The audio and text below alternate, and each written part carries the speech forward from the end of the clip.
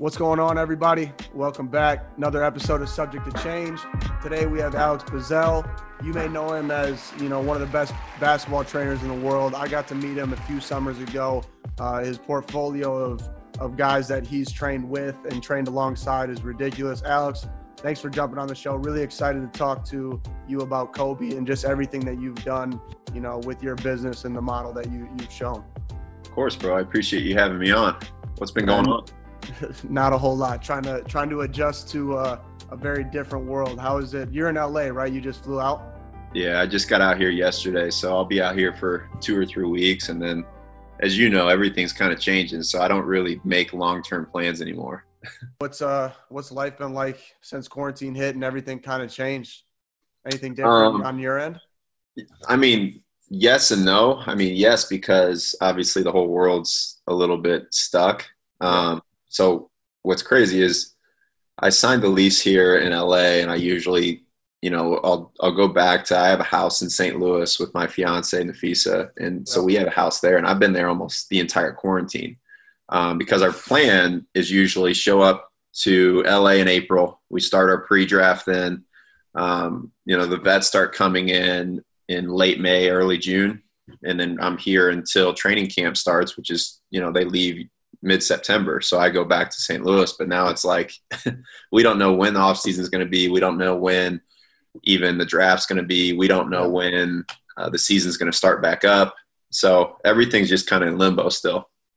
Yeah. What's it been like? Obviously, I mean, before we even really get too deep, I'm going to let you run with it. Those of, my viewers and people who watch this on a consistent basis, a lot of them are probably going to know you, but those that don't, give me your 2-minute intro. This is, who you are. And, I know your story kind of through college and everything, but I want you to let them know kind of what this has looked like in the last 10 years for you and building a business. Yeah. So, I started, I played in college. I played low D1, played D2, went overseas and played 1 year in Germany. And I kind of fulfilled everything I wanted to from a playing standpoint. And then, that's when training was kind of taking off a little bit. It still wasn't nearly as big as what it is now, but I decided, I want to try to get to the top of the game. And I think I can do it if I become a trainer. And I think if I start now, rather than play 8 years overseas and then start, I think I can get there. Right. So that was kind of my whole mindset. And I started just training local players in St. Louis. So we started off with like 35 kids. The next summer it went to 80. The next summer it went to 200. And then 2016, I kind of got my first crack with training professionals. So my college roommate and best friend was Kirk Korver, Kyle Korver's youngest brother. And Kirk introduced me to Doug McDermott. And Doug was kind of the first guy that gave me a shot. So I went down to, I think he was in OKC. No, he was in Chicago at the time. So I went up to Chicago and worked out with him a couple times. From then I met Bobby Portis. And it kind of just kept snowballing. So when Doug was on OKC, I went down there and I got a call from someone at MoKan, and they're like, "Hey, we have a kid named Trae Young. We would, can you find time to work him out?" And swear to God, I'd never heard of Trae in my life. Like, I didn't follow high school basketball like that. Right. I knew of MoKan, of course. Like, I knew of Michael Porter Jr. because he was a Missouri kid. And everyone's like, "We think this kid's probably better than him." And I was like, "All right, well, shit, I'll take a look at him. I'll see what he's got." So I showed up there, and, he walks in the gym, and Trae's not the most imposing athlete you'll ever see. No. Within like 10 minutes, I was like, this kid's just unbelievable. Like, his feel, the way he moves was so different. And he's obviously a great dude, and I consider him a little brother of mine. So we've been working since his senior year of high school. So, that relationship's obviously continued to grow, and he's done incredible things. And just recently, like I want to say the last maybe year and a half, 2 years is when I kind of really, I felt arrived on the scene of training. So just the last year and a half alone, Kyrie Irving and Carmelo Anthony became full-time clients of mine. At the time, Melo was kind of out of the league. So went through that whole experience with him, and then Kyrie was transitioning from Boston to Brooklyn. So I was kind of on the ground level with all of that. So it was just very, very unique. experiences that I've gotten in the last 2 years alone. And then probably the most valuable thing that I've kind of gained within this industry was Kobe Bryant became one of probably my biggest mentor when it came to just player development. So I was around him probably 2 or 3 times a week for the last 3 years, training Gigi and working with him and his team. And so it was just like unbelievable experiences from one thing to the next. Yeah. So, I mean, it starts out, you're in St. Louis. Is that where you were born and raised in St. Louis? Is that correct? Yeah. I grew up in St. Louis, so I've spent my entire life there. So you get out of college, you finish up, and then you open up. What was the original plan to be like an individual trainer? Because I mean, anybody in the basketball world right now knows that everybody and their brother thinks that they can do basketball training or training of some sort. I mean, right. They feel that they need no qualification or whatever, and that's just not the case. Right. What was your like vision coming out? Was it literally just you from the start in St. Louis? Like, all right, I'm going to run these like youth camps. What did it look like early on? Yeah, I started with just running a camp, and it was right after I graduated. And you know how like NCAA rules, you're very limited with using even your own name and likeness, which I think is changing next year, which is great. But at the time, I wasn't allowed to do anything in terms of using my name. And in St. Louis, my name was, fairly a strong name when it just came to basketball. So, right when I graduated, I ran a camp before I went overseas. We got, over 100 kids that attend. So it was a great turnout. And then I started kind of marketing my individual camps, I guess you could call it, or workouts. So that's when it kind of led to 35 kids working out from April all the way up till October. So the whole plan for me was actually to go back overseas because I felt like I could do both. Yeah. And then once we reached that fall of heading into where I had to make a decision of go back overseas or continue with training, like we had 80 kids that were training at the time. And I was like, I'm making just as good as money here, if not more. And I continue to get to be around and maybe, get out to some NBA games and connect with people and do all that. So that was kind of the whole decision behind it. It wasn't a huge, here's step 1, 2, 3, and 4, because within the industry, there's no real way to do it. And honestly, with any profession, like you kind of have to find your own way. Yeah. It's great to have people that you can rely on for guidance. So like Drew Hanlon was someone that I had communicated quite a bit with early on. He's another St. Louis guy at the time. He had, I believe it was just a few guys. Like I helped him with his pre-draft with like Andrew Wiggins and Kelly Oubre. And so like that was like his first real big pre-draft. So he was kind of growing too. So it was interesting to be able to kind of be around that and learn and kind of go through some things together. But he was, in terms of training, he was one of my first initial people that I leaned on. Yeah, no doubt. What's the biggest thing? When did it take that, like, did it have a gradual, like your training and the business that you've built now to, having, a portfolio that's as good as anybody else in the country or in the world when it comes to basketball training? When did it take from the start? This is more just me asking because I'm curious and like to see how this kind of stuff works. Where did you see the biggest jump in terms of the business end of it and creating when did you know, like, I really got something here? You know what I mean? Like when it kind of took off. Well, from a business standpoint, there's 2 ways to answer that. From a business standpoint, like a strictly just monetary look at it, I knew right away, almost like, hey, this is something that's sustainable long-term. I have great connections in St. Louis with gym access and all that, all the things that you need. And I had built up great relationships with just the area coaches. So it was very easy to kind of just build that brand that way. But in terms of kind of being known around the country and around the world when it came to player development, it was really in early 2018 after people knew that like Kobe had given his stamp of approval with me. Like that's the ultimate. Yeah. You can't pay for that kind of marketing or brand exposure because once Kobe approves something, everyone kind of falls in line of what that looks like. So that was like the ultimate. And for me, I grew up a Kobe guy. So like there was nothing more gratifying than for him to say, hey, I really love what you do. I want you to work with my daughter. Because it's like, as you know, basketball it's a business, right? So like you you consider your brand your business. Your game is your business. So when you step on the court and you work on your player development, that's setting yourself up for the future. Right. And for Kobe, not only it's one thing for you to trust someone in your own game, but when it comes to like your kid and trusting someone with that development, I think that even speaks to a higher volume, because that's completely out of your control. You know what I mean? So like, if you're like, Alex, I need you to come and work out from boom, boom, boom, you still have a fair amount of control and skin in the game in that. Right. So even if I'm teaching you something, you can filter it and say, okay, well, I need to specify it and do it this way. When it comes to someone else, you have no control over that. And Kobe was completely hands off with that whole experience, which was the most interesting part, because for me, it was like, this dude, I consider him and KD the two most unstoppable skilled athletes that have ever stepped on the basketball court, right? Yeah. Just from a skill standpoint. So for him to say, hey, this is everything I want you to do. It looks great. I don't have anything to say. That was the ultimate stamp of approval for me. We sat down as a team and said, all right, Kobe Day is coming up. You know, they just announced that Kobe Day is official and it's happening. So they were like, who are we going to bring on that can really drive home? We've had Shareef O'Neal come on here, you know, a family member essentially, and talk about what Kobe meant to him. And he told so many great stories. But when we're sitting down, I'm thinking, you know, Alex Basil is a guy who we can bring in, and he's going to tell us not only about him and what he is off the court, but Gigi, you know, women's basketball, where it's going. So how did that connection, you and Kobe, how did that start?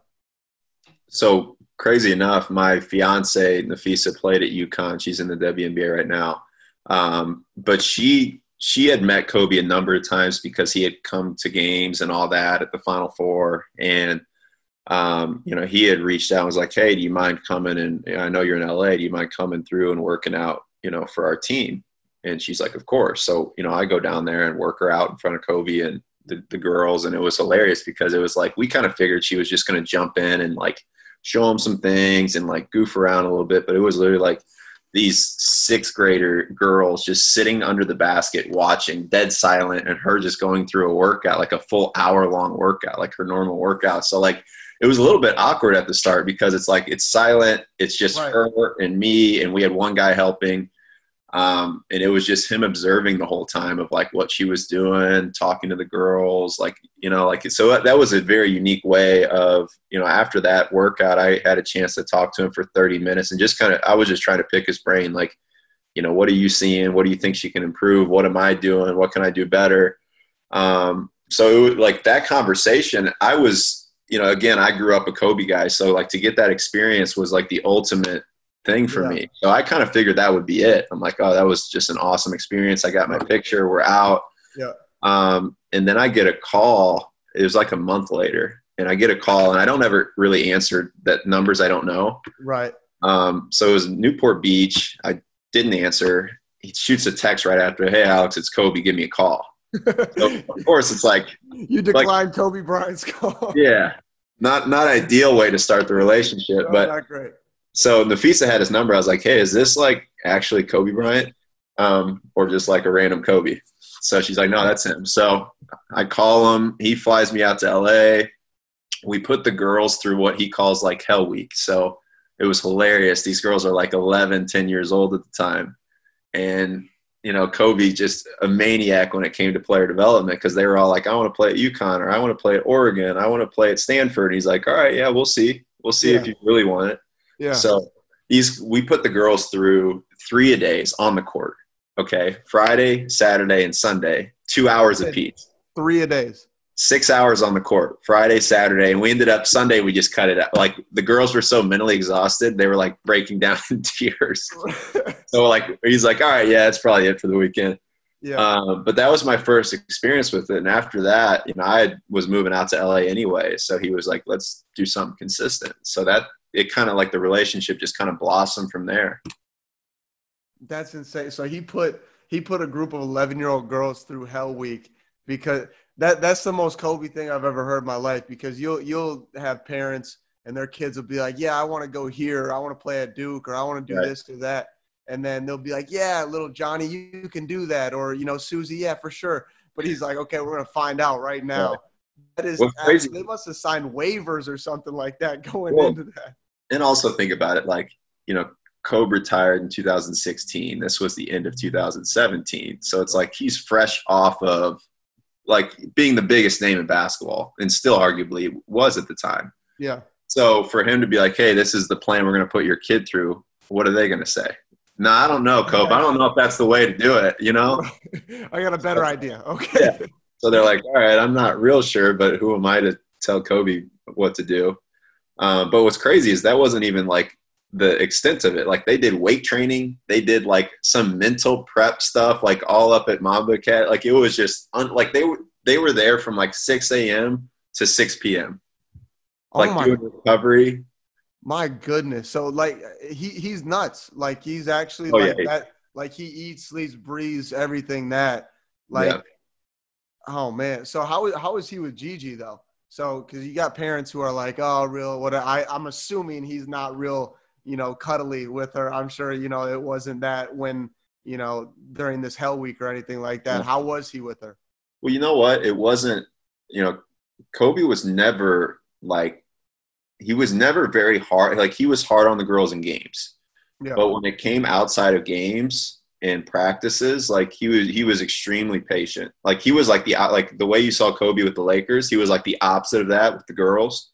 So like all the girls just adored him. Like like the girls couldn't wait to get to practice because he knew that like you can't burn them out. Like they don't think the same way as you do, or as like even a 13-year-old, the way you thought wasn't, it's probably not the same. So with Gigi, he was very patient. He was very encouraging.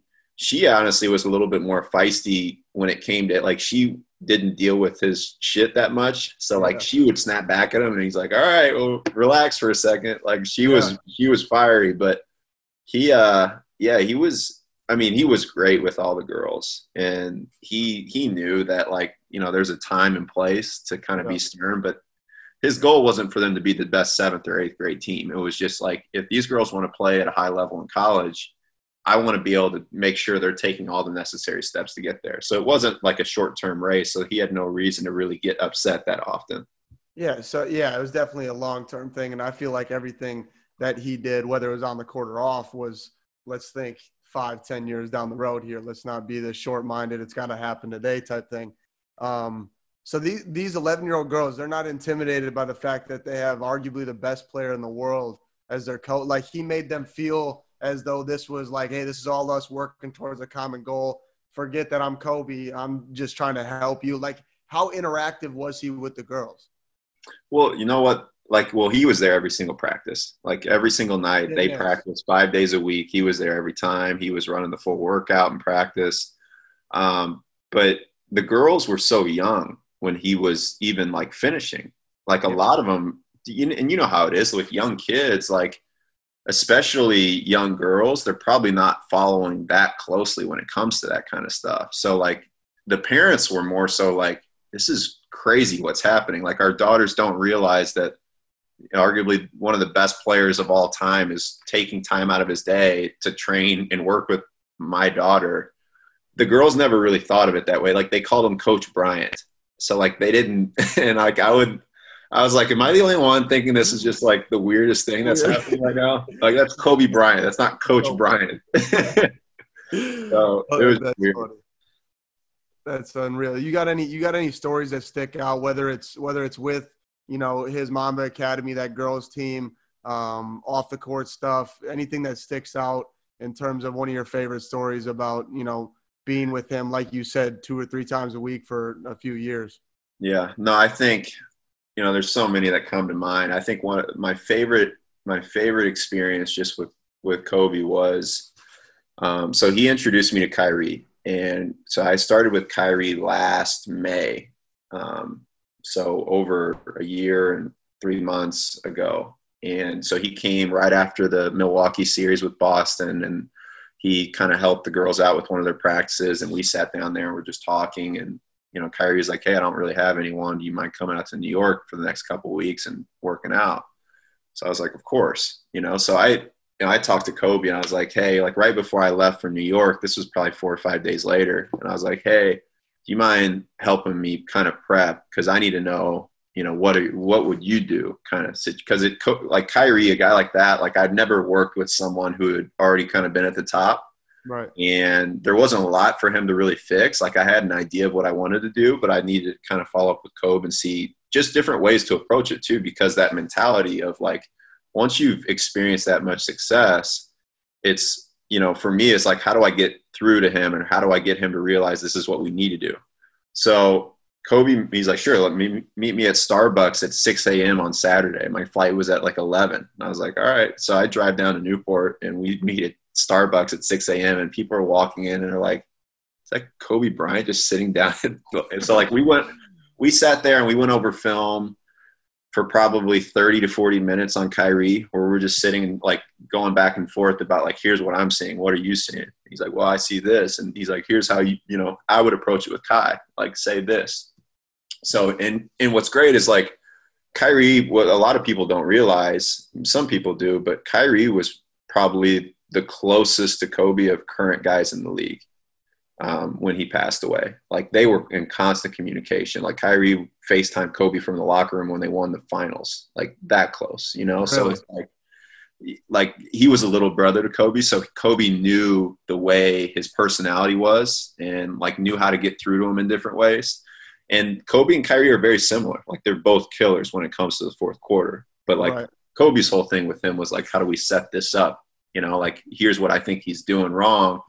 Here's the way I would go about it. So like we sat and talked for 40 minutes at Starbucks about that. And then we talked about another 20 minutes about a business that I'm now getting ready to launch. Like, so it's just like crazy to me that just that meeting alone has really just kind of changed my entire life. And for him to just take the time out to do that, on a Saturday morning when, that dude can be doing a million other things that I felt like were more important or better for his time to do. But yeah, that's just how he was. He was so gracious with his time. He would go out of his way to text me about, if Nafisa's game or if Trey had a good game, he'd be like, yo, he's killing it. Like, love what's going on. Like just stuff like you wouldn't expect even like family members to do, So yeah.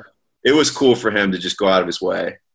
I love the fact that he starts his Saturdays at 6 a.m. Like you hear all the stories and it's like, oh, Kobe was in there. And I've listened to every YouTube video of Kobe talking, whether he's sitting down like in a TED Talk scenario or, whatever, post career, during career, all this stuff, interviews. And you hear it, 4 a.m. I was doing this. I wanted to get this done so I could have the rest of my day at noon, yep. And I'm done before people are even rolling out of bed. What's crazier is, so I tested that theory because I thought he was full of shit. Because I was like, what do you do now? Like, what's your routine? Right. He's like, well, I wake up at 4, I go lift, and I come back, I make the girls. He still woke up at 4 when it was post career, post Lakers, everything. So I tested it.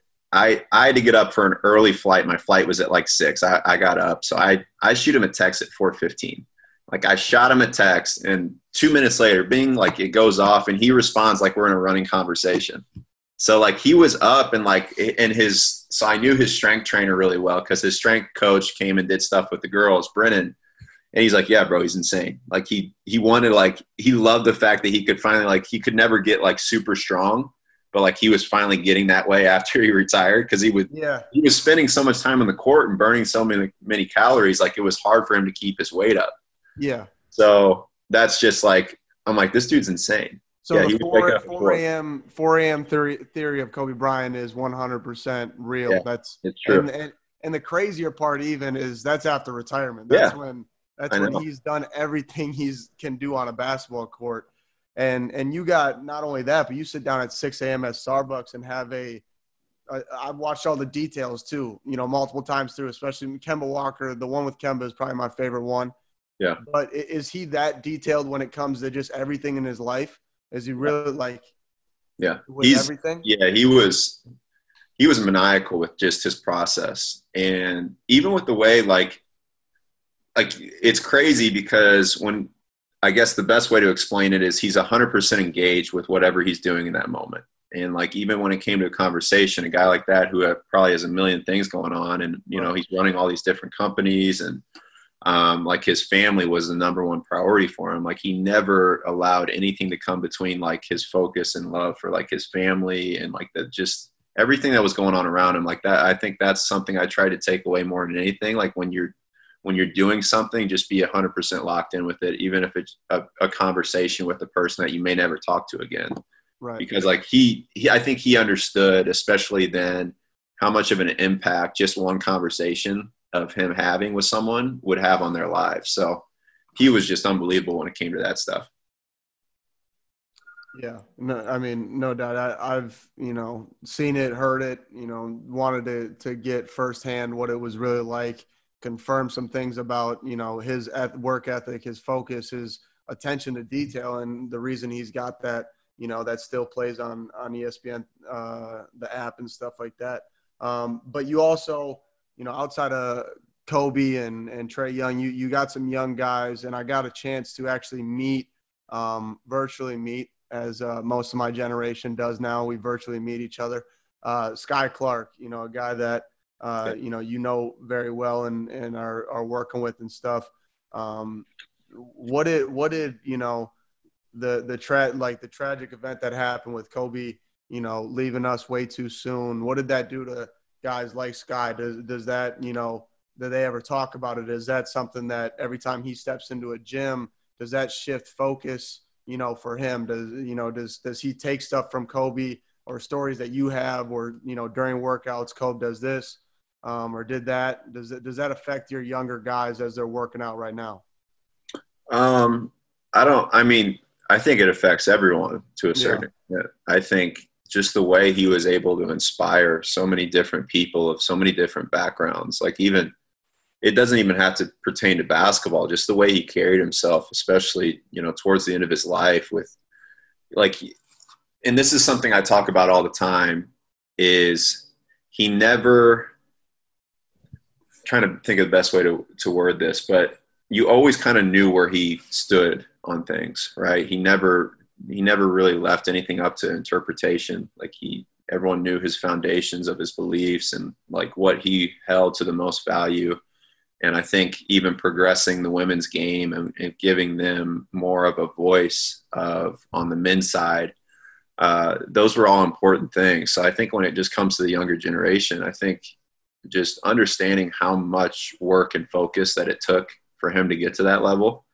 And I think that's why he was so at peace. Like he never talked about even entertaining coming back, because he knew that he left 0 cards unturned on the table. Like he played everything he had, he put everything behind it, and he was able to live comfortably with the results that came from it. And I think that's something that, a lot of kids need to understand, is like it comes and goes quick. And the last thing you want to do is look back and be like, damn, I wish this, or I wish this. And that's something he never did. Yeah. Regrets, I think, especially for athletes, because everything in an athlete's life is measured out and compared to the next athlete to the right or the left of them. Right. And I guess just people in general, everybody's comparing themselves. But an athlete, I think the biggest fear for all athletes is sitting there in, 10 years and being like, damn, I wish I would have, been in the gym on those Friday nights instead of doing this in high school, or I made it to college, but I could have played in the league if I did, the have-nots, that kind of stuff is something that people fear. But obviously Kobe not being somebody like that. And I didn't know that he never entertained it. And that's kind of cool to hear that he was super at peace with what he had done in the league. And not only that, but you talk about how many guys he affected. I almost moved past this, but I want to talk a little bit more about him and Kyrie's relationship. And because Kyrie's a little bit, he's different. All these guys at that level are different, and you get to experience it firsthand. How does Kyrie and Kobe on a, mentally and spiritual level relate, and why does that make their relationship so special? And like you said, all the way until the end, they were, on constant contact. Well, I think they're very similar because, Kai and Kobe both will just kind of say how they feel, and they're very transparent. They lead in a way where if something's not right, they're going to be the first one to speak up and address it. And they're both champions. You know, like you can't always have it both ways. And that's something that like he doesn't get enough credit for. You know, like the media always tries to portray things a certain way, but all he's really cared about is as long as he's solid with the group of guys in the locker room, the media is always going to try to take and run with something, however way they can to get clicks. So he understands that that's just a part of it. And LeBron's had his fair share of stuff too. So it's like, it doesn't matter who you are. They're always going to nitpick when you're at the top. But I think the most important thing for Kyrie that he's kind of always had Kobe to rely on, because Kobe was hated by a lot of people. You know, throughout his career, then all of a sudden, like the last year came and everyone loved him.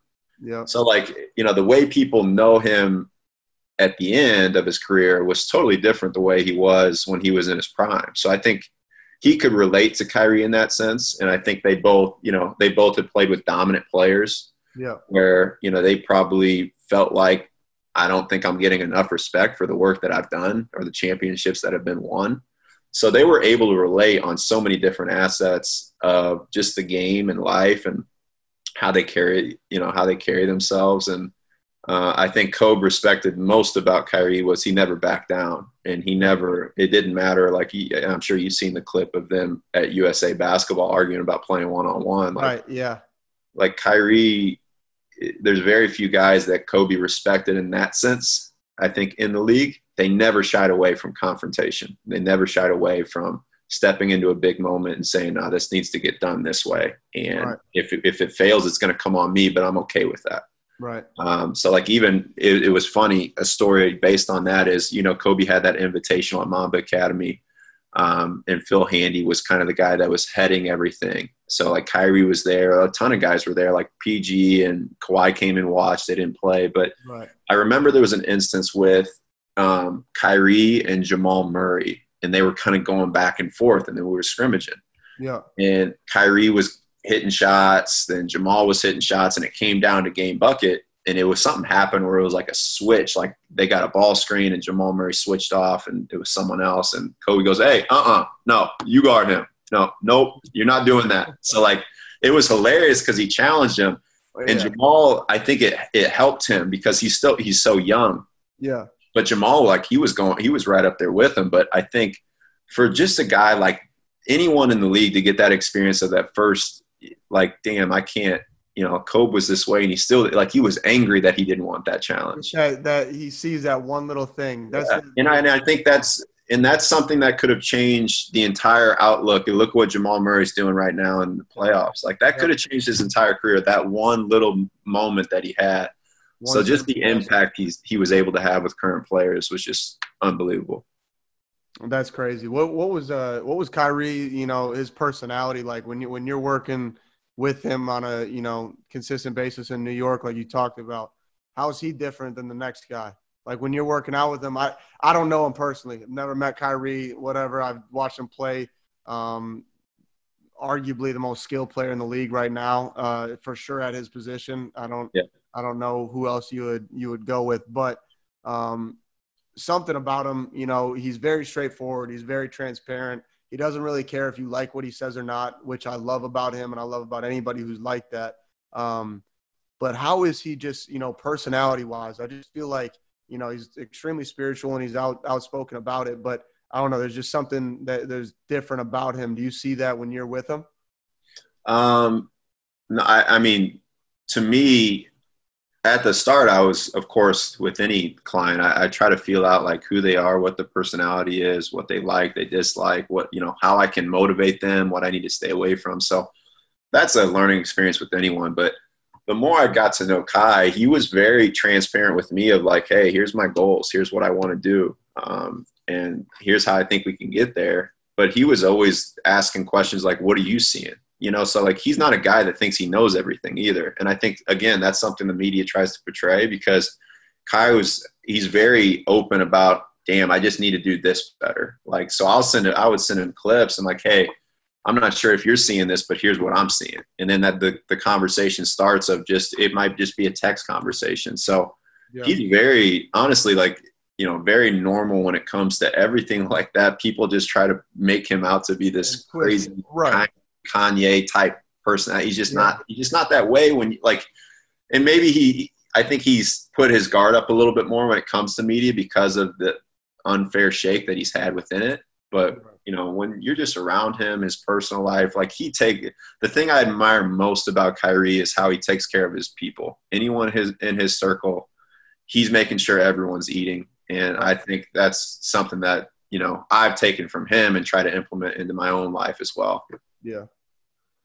No, for sure. I think it's weird how the media, especially at the NBA and professional level, has this way of like almost handpicking, choosing guys, and they try to write the narrative of like who they are when, you know, never having really been around them, know anything about them and stuff. It's definitely frustrating, but, you know, Kyrie's always been somebody who hasn't shied away from it, I don't think. But let's talk a little bit about Gigi.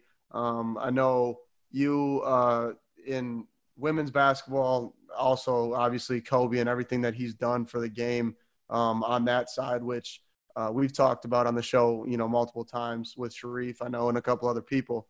You know, you said Gigi was fiery. Obviously she, you know, gets that from somewhere, most likely Pops, I'm assuming. You know, where did you see her headed, and what separated her from, you know, just like her father separated himself from everybody else? You know, what made her different? Well, I mean, her competitive spirit was unlike, honestly, any 13-year-old I've really ever seen, like girls or boys. Yeah. Like when she stepped on the court, you were literally looking at Kobe. Like it was just like her focus. She was never like smiling or giggling like that. After the game, she was like unbelievable, bubbly, great. Yeah. But when she stepped on the court, she was that. And from what Kobe told me too, like Vanessa's that way. Like, so she got the mixture of both of them, like wrapped up into one. So, but when it came to just strictly skill, like I've never seen a 13-year-old able to make a fadeaway, and I've never seen a 13-year-old, a righty, be able to shoot over their left shoulder, right? Fadeaways going this way are easier because you're already lined up. When you have to fade and turn and jump and have that power, and for her to keep it smooth, she was going to the league, period. And she was probably going to be one of the top players there. Like, I mean, it's hard enough for me to get NBA pros to know how to do that comfortably. Right. But for her as a 13-year-old, before she's really hit puberty, to be able to do all that smoothly and it looked fluid, she kind of had everything. That's incredible. I mean, you know, and talk more about where you see just the WNBA in general. You're very, very tied in with your fiance, correct? Yep. You know, with her being in the league right now, you're seeing support not only from the NBA side, but just as I think world like around us right now, there's growing support and it's finally moving in the right direction. You know, what do you think either has to shift in society's eyes of WNBA basketball or them as an organization? Because you see it and you're involved in it a lot more than other people. Where do you think, you know, this is headed in the next, you know, 10 to 20 years, and what makes it something that people should be watching and you know, putting attention towards? Well, I think the number one thing is just continued exposure. And I think it's helped that, you know, they have a new TV deal. They're getting more national games. I think they're doing a better job of marketing players. And I think it's not necessarily the league, because the NBA is extremely smart. Like you see LeBron, you see Luka, you see Trey, like you see the guys that are going to push and drive sales. And I think the WNBA has figured that out in the last couple of years, to where it's like, damn, we have a lot of stars that people love. Like, let's just start pushing them, and then they'll naturally come to the WNBA product. So, and the last thing is the products just continue to get better. I mean, there's only 12 teams in the league, right? So you're talking about 144 of the top women in the world, as opposed to like the NBA's closer to 400, 450. So it just, the barrier of entry is so much higher to be able to get there. So, and, you know, the games, just like the men's side, the younger players coming in are so good. Like they're just so good. So they're making this huge impact, and you're going to continue to see that for the next 10 years, just with the development of skills continuing to kind of be a big thing. and then athletes just becoming bigger, stronger, faster. It just is naturally always happens. So I think that's kind of the progression of where the WNBA is going. But the steps they've taken just in the last 2 years alone have been great. Yeah, me too. I couldn't agree more. I think, part of it's marketing, part of it's just like, society's got to catch up with some stuff that, has been wrong for a long time. I mean, some of the most talented, players that I've seen are on the women's side. Some of the most skilled players, some of the most, just intelligent and fun to watch, players. I sit down and I try to do as much as I can here because at WVU we have a, phenomenal women's program, and, we're sending we just had I think one player got drafted last year. The other one came back, and she's going to be going out this year. One went out actually towards you for the Sparks. Tyneese Martin. She is. Yep. She's a dog. But you know what? And I think people are going to start realizing how good they are too. Like, I'm around it every day. Like, even like I like playing one-on-one with my clients because at some point, like, they have to try these moves live. Right. And am I as good as someone Kyrie's going to face? No, not at all. But I'm probably better than an intern that we could grab. I could probably give him a better look. So like playing against like a Kyrie or Melo and then going to play against Candace or my fiance, like obviously the skill sets are different, but the way they understand the game and how they can go get buckets, like it's anyone who sits there behind a keyboard and's like, get back to the kitchen. They probably wouldn't score if they played to 11. Like, to be absolutely not. Like, not even close. So it's just hilarious that people still don't really realize how good they are and how physical they are.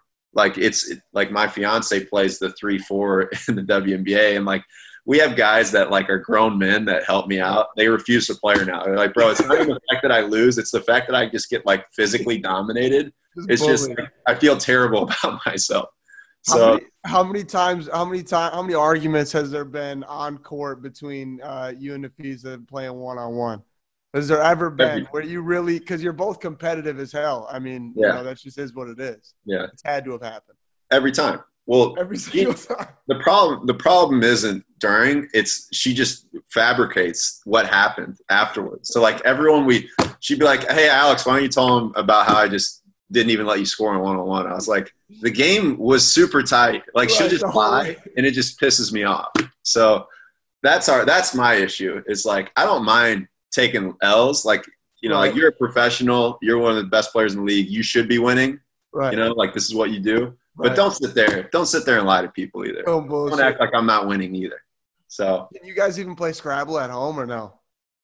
She refuses to play Monopoly now. Like, because she never wins. She's the worst board game player in the world. So that's your claim right there, because she'll beat you one-on-one. But as long as you can hold on to Monopoly, we'll be all right. Yeah, I'm fine. I just got to get the last win of the night, and I'm good.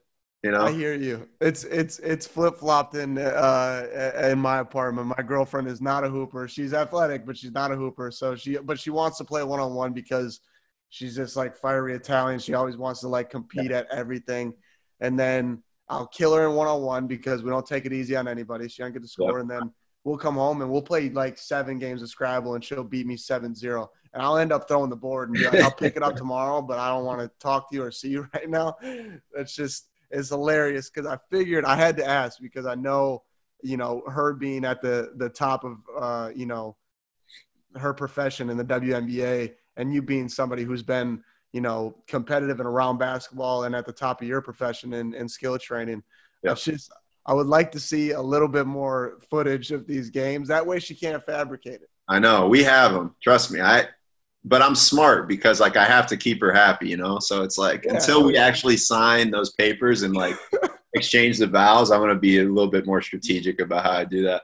Yeah, just keep them in the file folders. Keep them in the file folders. Hey. Okay.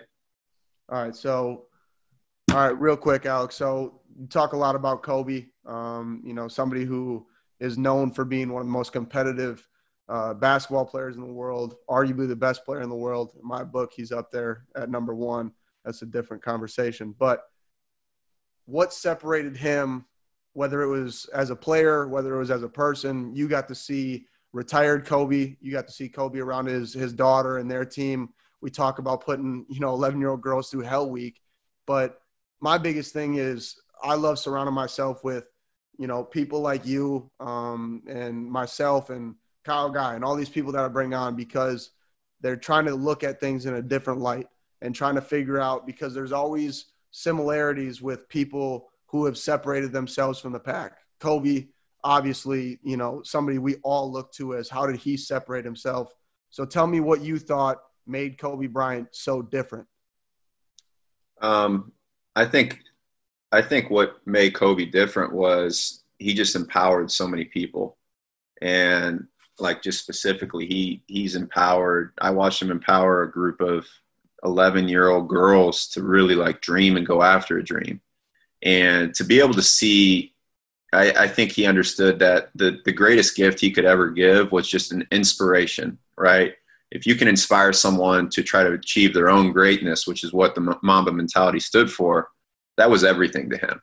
Right. And the fact that he was willing to go out of his way to empower me in my, personal business, or empower WNBA athletes, or empower the next generation of NBA athletes.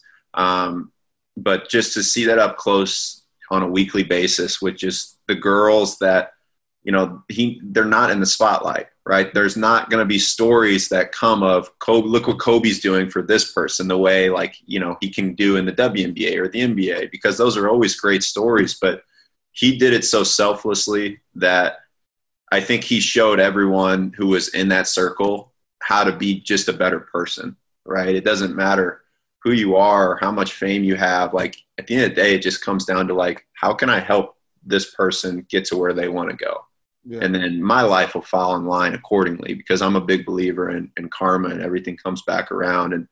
And just the way Kobe did things, and he never asked for anything in return from anyone. He would just go out of his way, and it would never come of, hey, Kobe, can you do this? Like, you didn't never have to ask. He would already do it.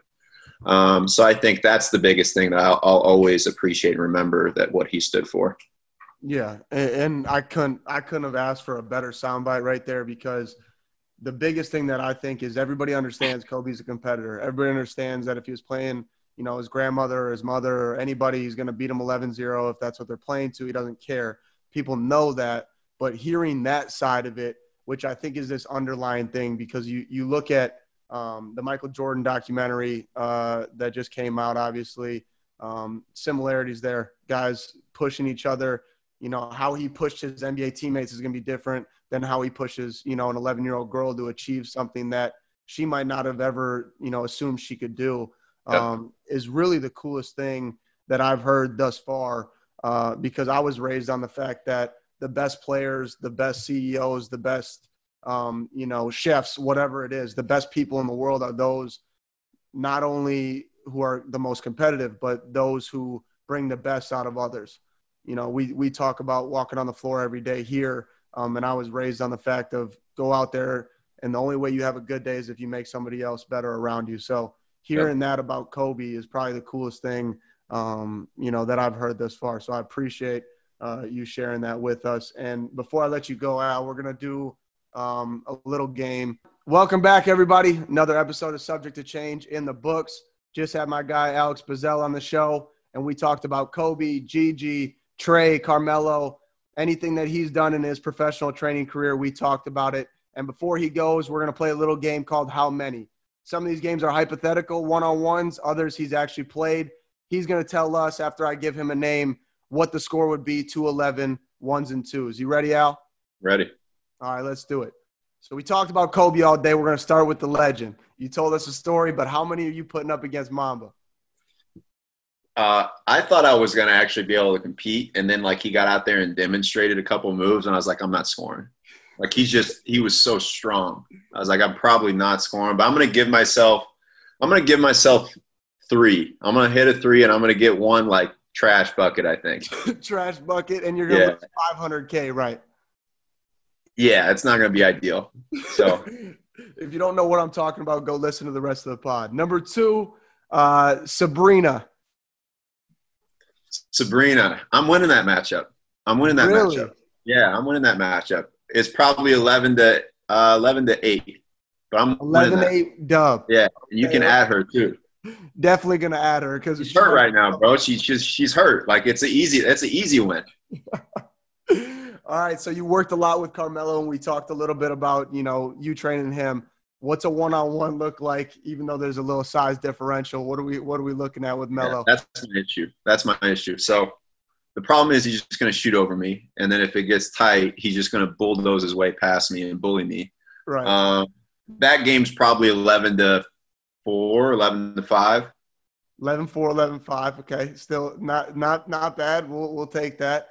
All right, number 4, arguably the best handles, biggest bag I think in the league right now. You versus Kyrie Irving to 11. Okay, so here's the story on that. One day we played. He came in. He's like, "Yo, we're gonna play ones today." I was like, "All right, cool." So we play 11 spots. Okay, 11 spots to 3, and you had to validate by hitting 2 free throws in a row. So if you got 3 buckets, you have to make 2 free throws in a row, and you go to the next spot. So when I tell you I couldn't have played better that day, I've never played as good as that day in my entire life. He won 7, I won 4. The next day he comes back pissed. Like he's like, "We're playing again." He won all 11 games, and I don't think I got to like 2 on any of the spots. So one game I'm going to give myself 3 or 4. If he locks in, I'm in deep trouble. I got you. All right, number 5. One of the best players in WNBA, Candace Parker. Candace, again, she's got the size on me and length. So, and she's got experience. She flops. If there's a ref, I'm in real deep shit. But I'll probably give Candace that win. No, I'm not. I'm not doing that. I'm not giving Candace a win. No, I'm not, because I'm gonna hear about it for the next 3 years. So I'm winning that game 11-10. 11-10. All right, Yeah. so tight one down the stretch. Might need a ref involved in that one. Number 6, my guy who I recently just linked up with. But a guy you've been training, Sky Clark to 11. Hey, high school kids, it's not going to be close. I'm winning that game 11-3. I might just text Sky right now that you just said that. I'll text him too. Put me in the group. I'll validate what you said. You said 11-2? 11-2, 11-3. Listen, he does, like, experience-wise, he's going to do stuff that, like, he's going to overcomplicate it because that's the way high school kids are. And I'm just going to pick them apart. That's an easy win. All right, 11-2 against Sky Clark. Alex is taking it. I might need to see that one. All right. You talked a little bit about early on in your career with Doug McDermott. What's a ones look like to 11 with him? Dougie McBuckets. We haven't played since probably 3 years ago when we played King of the Hill with him and me and Trey. And I took the first spot, then Trey won, and then Doug took 2 spots in a row to win it. But now, again, Doug's 6'9". People don't realize how big he is. Yeah.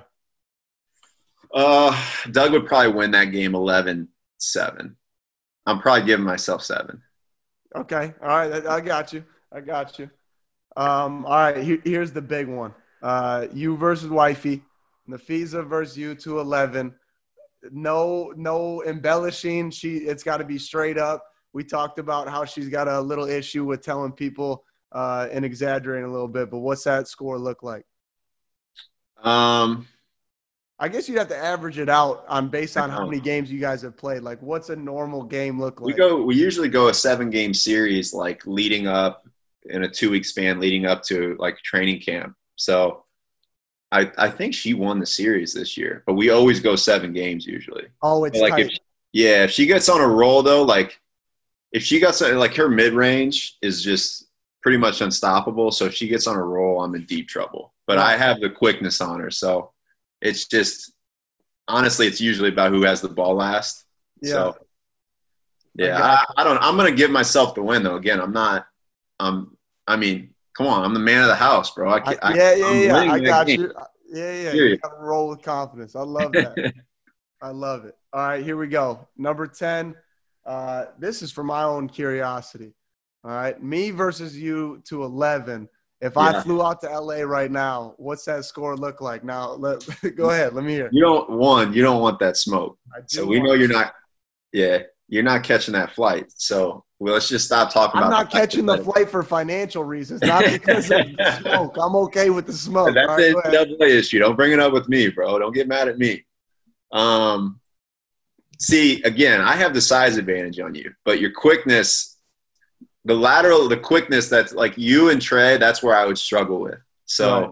but I'm winning that game, bro. I'm winning that game. It's close. I'll probably give you 8, 7. You're in good shape. All right. So you gave Sky 4, you gave me 8, and Sky's a buck. All right. That's okay. Yeah. All right. So this is what's going to happen. That's the game. That's how many. Hope you guys all listen to the pod. But after that final answer, next summer, whether, we're in a global pandemic or not, I will hitchhike my ass out to LA, St. Louis, wherever you're at. I'll meet you halfway. I'll meet you Yeah. halfway. Well, if we meet halfway from LA, we'll be in like Colorado or something, which won't be bad, Right. whatever. But we are going to play that one-on-one game. Alex Brazell, I appreciate you jumping on the pod. You are the man. Thank you very much, brother. All right, my man. Appreciate you.